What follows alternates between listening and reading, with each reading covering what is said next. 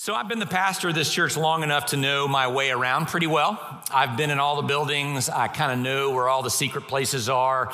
And it really is pretty interesting. I think there are probably a few things you all don't know about our physical spaces. For example, just back here in the green room, there's a metal staircase that leads up onto the roof of the Lee Fellowship Hall. And I will neither confirm or deny whether I've been on that roof before.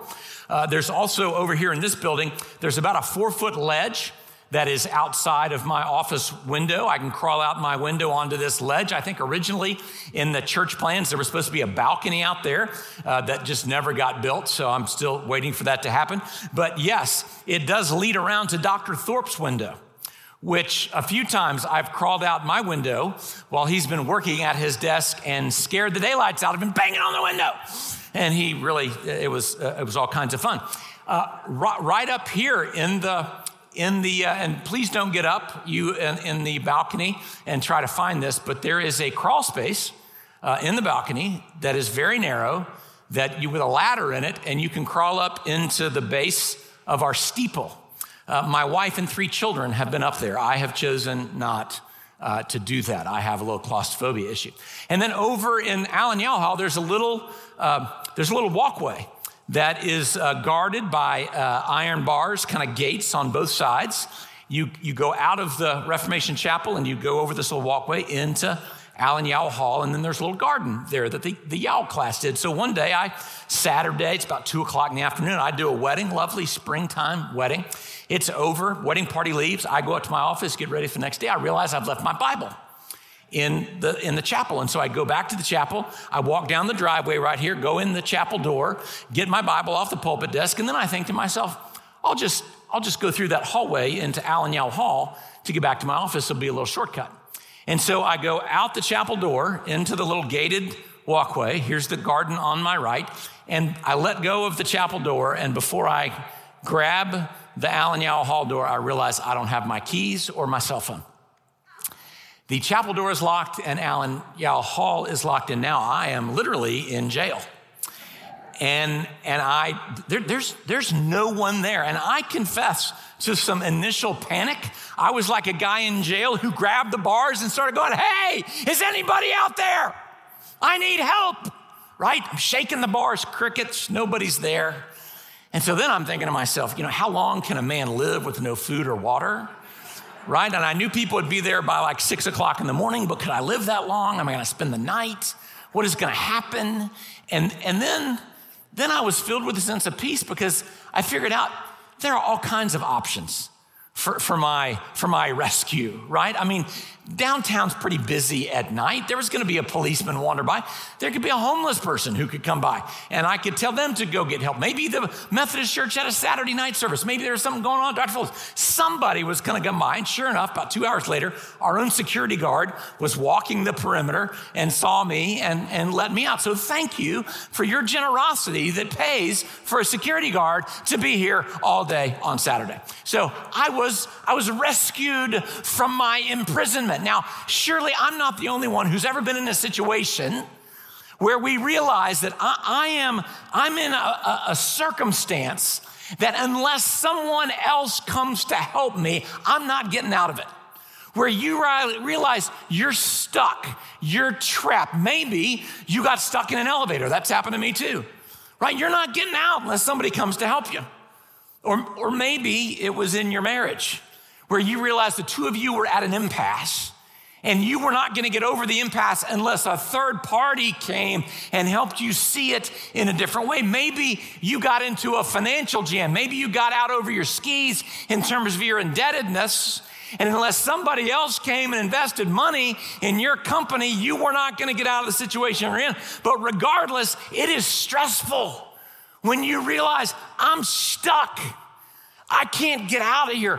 Well, guess what, people? We are all dealing with those same feelings on a much deeper spiritual level, because as we look at our lives today, as I prayed, all of us can see the sickness and the emptiness and the darkness that exists in our world today.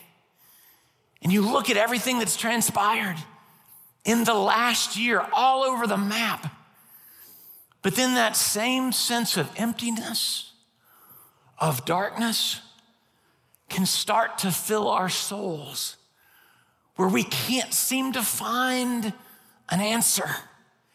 And we feel trapped and stuck in a life that we didn't think we were gonna have. And we find ourselves just like me in that walkway, shaking the bars. We wanna cry out, how am I gonna get out of this situation? Because we've been in it long enough to know we can't get out of it ourselves. And lo and behold, guess what happens? As we're saying, who is gonna come help me? Oh, the culture comes and says, have I got some options for you? Just try this or try that. Read this, read that, follow this guy, follow that girl, buy this, buy that, do this, do that. The list goes on forever. The options are endless. And that's what gets us back into our sermon series today. As I alluded to in the baptism, we're in this counterculture series. The culture is shaping us. The culture is teaching and training you. And if that's the case, if the culture is giving you its answers to your questions, then the church has a responsibility to counter that. And oftentimes we use catechism or catechesis to teach us. It's a series of questions and answers. And so we want to offer a counter catechesis to what the culture is teaching you. And so we've looked since January at some of the deeper questions of our lives. The first one, what's my only hope in life and in death? As we stare at death, what's my only hope? We looked at who is God. We looked at why did God make us? And then last Sunday, Dr. Thorpe did a great job.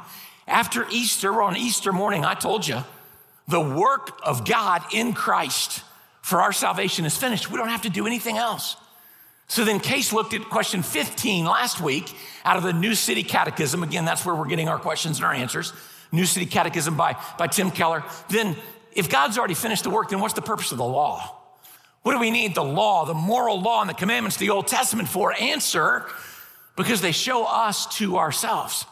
They help us realize and understand that we need someone to come save us from the situation that we're in. They show us our need for a redeemer, which gets us today to question 20. I know we've already read it and looked at it. We're going to do it one more time. Question 20.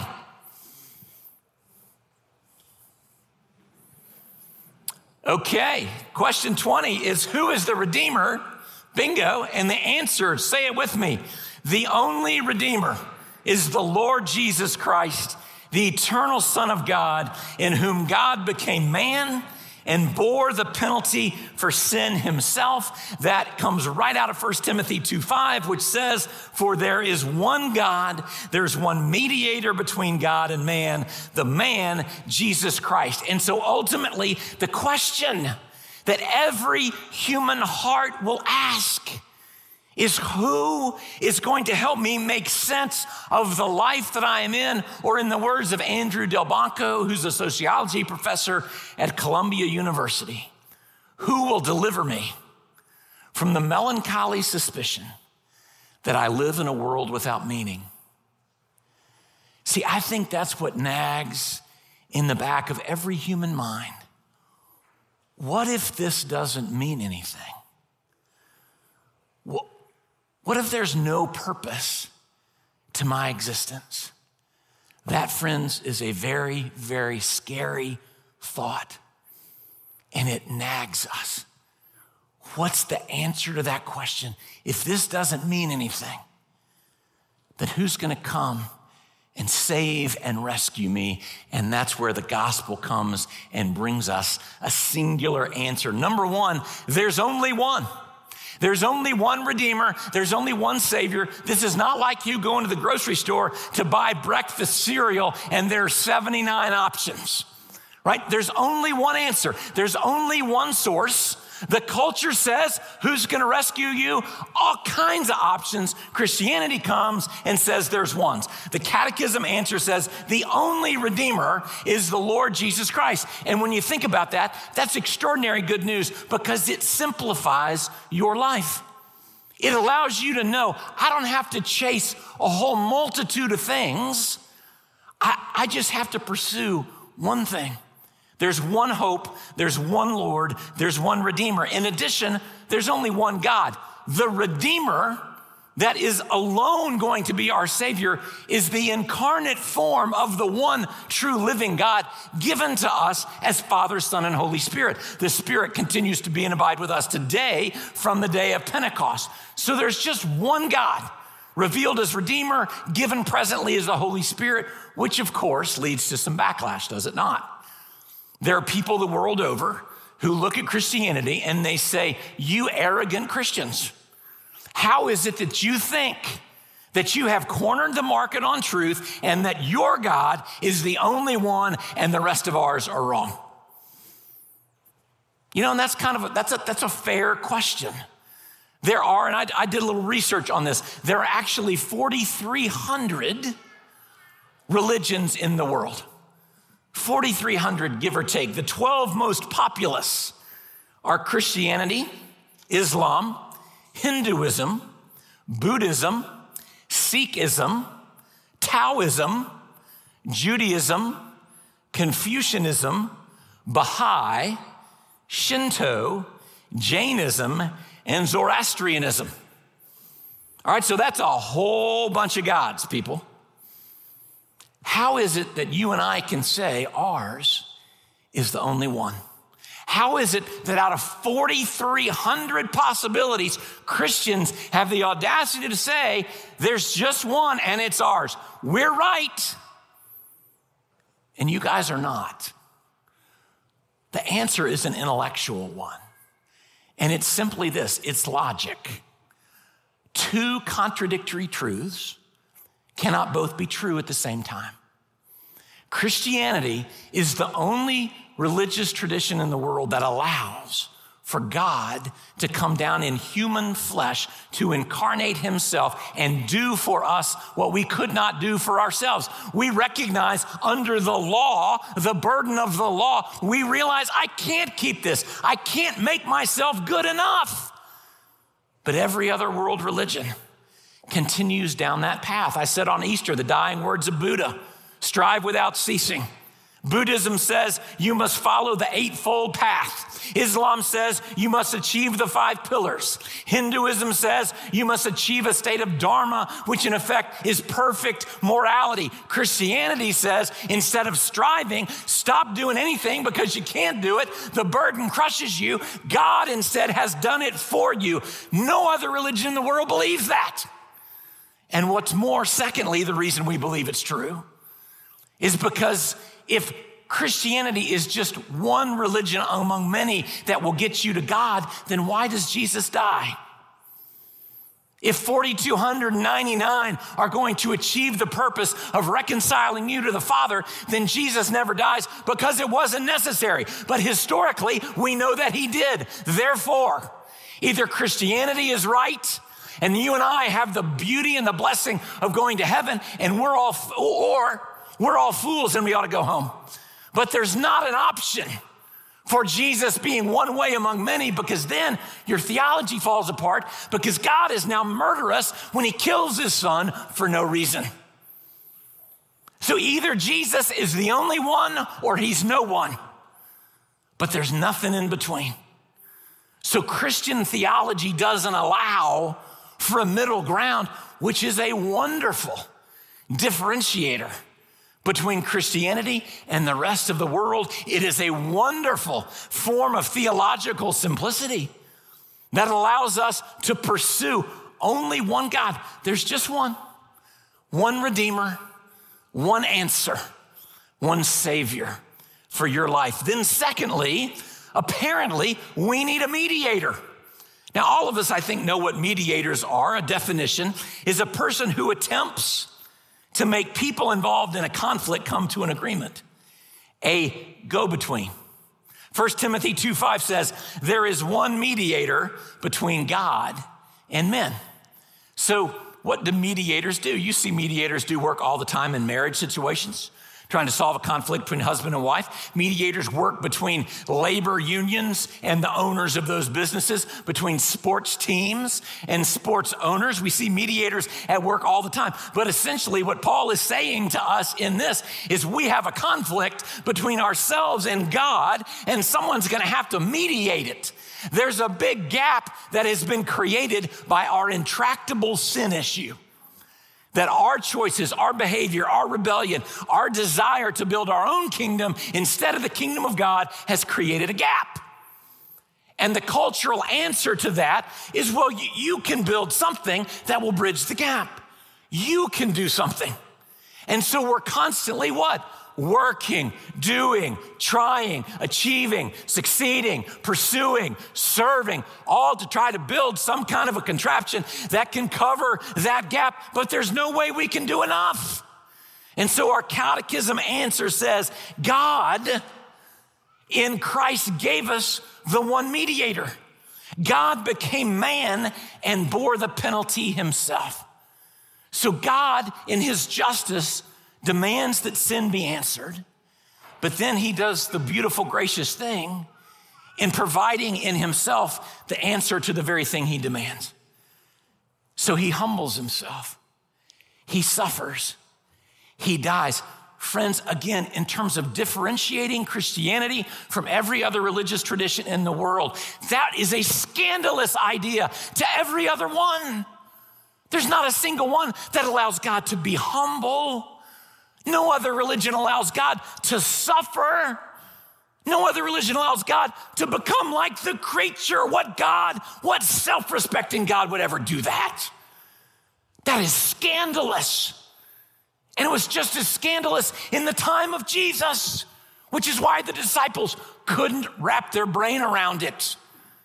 They were expecting an earthly king, not this humble, self-sacrificial God who mediates and fills the gap with himself. See, Jesus is the only one who qualified to be the mediator. Who would be the best mediator between God and man? If you want to try to help solve a conflict between two countries, the best mediator is going to be somebody with dual citizenship. Who's going to solve a conflict between two people groups? It's going to be someone who's biracial. Who's going to be the best person to host the party for the annual FSU Florida football game? It's somebody with dual degrees, right? So who's going to be the best mediator? It's the God-man, fully human and fully divine. The God-man, Jesus. N.T. Wright says it this way. The myth of progress, and let me just explain what that is. The myth of progress says this, that we human beings have the capacity to lift ourselves, to gradually ascend to a place where we can solve our own problems. That's the myth of progress. We can take care of ourselves. We can handle it. But N.T. Wright says the myth of progress fails because it doesn't in fact work, because it would never solve evil retrospectively, and because it underestimates the nature and power of evil itself and fails to see the very importance of the cross, which is God's no to evil. Again, parenthetically, the myth of progress doesn't say anything about evil. It doesn't help explain to you all the emptiness and the problems and the sickness that you see in the world. It ignores that and just said, well, stop thinking about that. We can fix this ourselves. It doesn't answer the problem of evil. But the cross then opens the door to God's yes to creation. Only in the Christian story do we find any sense that the problems of the world are solved, not by a straightforward upward movement into the light, but by the Creator God going down into the dark to rescue humankind and the world from its plight. This is our mediator. This is the one who bridges the gap, not that we are on this path of ascendancy toward the light because of what we're doing and achieving.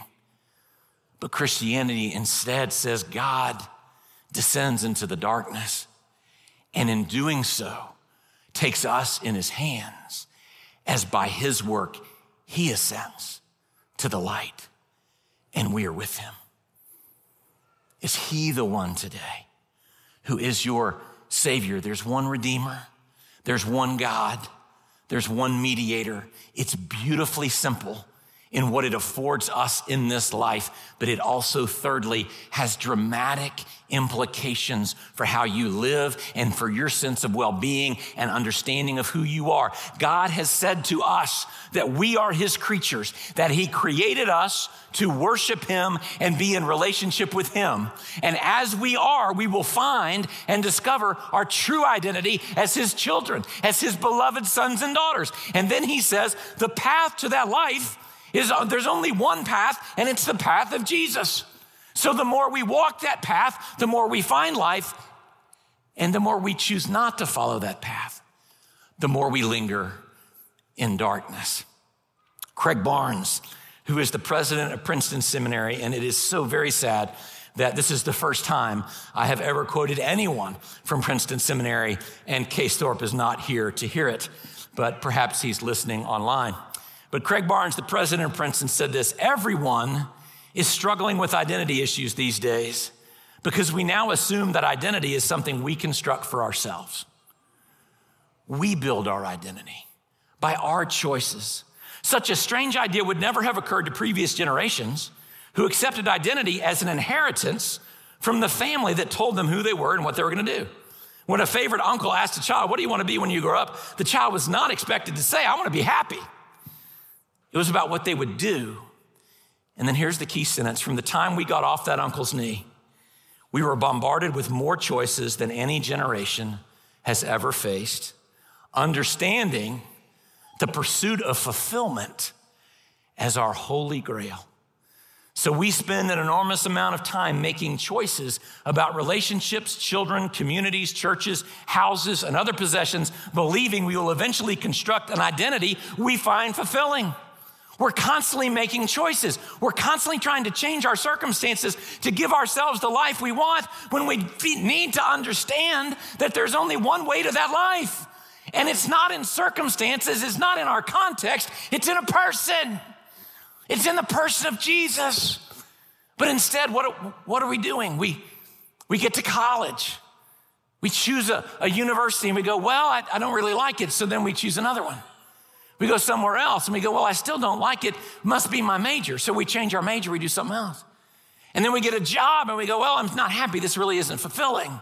And so we think, well, I'll get another job in this company. And then we find another company, then we find another career, and we're still not happy. We do the same thing in marriage. We get married and we think, well, this is my best shot at happiness. And then 7 to 10 years later, we think, well, this really isn't working for me. So we choose another and another. We're constantly making choices to construct a life that we think is going to give us what we want, when all along God has said the answer, the solution is not in the things of the world, and it's not in changing your context. It is like the second thief on the cross who essentially said to Jesus, I'll keep my circumstances if I can have you. I'll take my suffering. I'll even take my death if I can have you. Barnes goes on to say, this is the drama of what happens when we do and do not accept our created identity as males and females, made in the image of God for communion with the Creator. This means that all things derive their existence from God.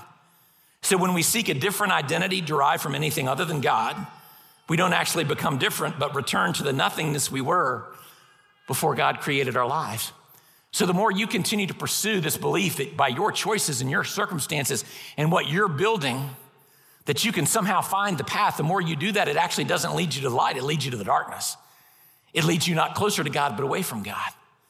The only answer is to realize there's one Savior, one Redeemer, one answer, one solution, one peace, one God. I'll close with this. New Year's Day, 1971, the Tournament of Roses parade in Southern California. The Grand Marshal is Billy Graham. Imagine that today, a Christian leader being the Grand Marshal for a secular parade. Probably wouldn't happen. But instead of being excited about this, Graham later wrote, I have seldom had such mixed emotions as I did that day. I knew that decadence had settled in. As I savored grandeur of this great nation, I also sensed its sickness. but I was watching the horizon for a cloud of impending revival to restore America's spiritual greatness. And he said as he started to snake his way along the parade route, he saw all these different organizations holding up signs and declaring kind of who they were and come join us. But he said then hundreds of college students kept running up to his car going like this and shouting, "One way, one way, one way." And he said in that moment that he and his fellow leaders became deeply aware of a new spiritual revival that would bring restoration to our country. The one-way movement became the Jesus movement, which gave birth to Campus Crusade for Christ, which arguably changed not only our country, but is continuing to change our world for Christ. I remember as an 8-year-old, people running around Dallas going, "One way, one way." And I'd be in the back seat of my mother's Ford Country Star station wagon going, "Yeah, one way." Friends, remember this. In all of our confusion and all of our internal conflict and all of our dividedness, remember the Bible says you can't serve two masters. There's just one. One Redeemer, one Savior, one Lord, and it's Jesus. May we follow him this day. Let's pray.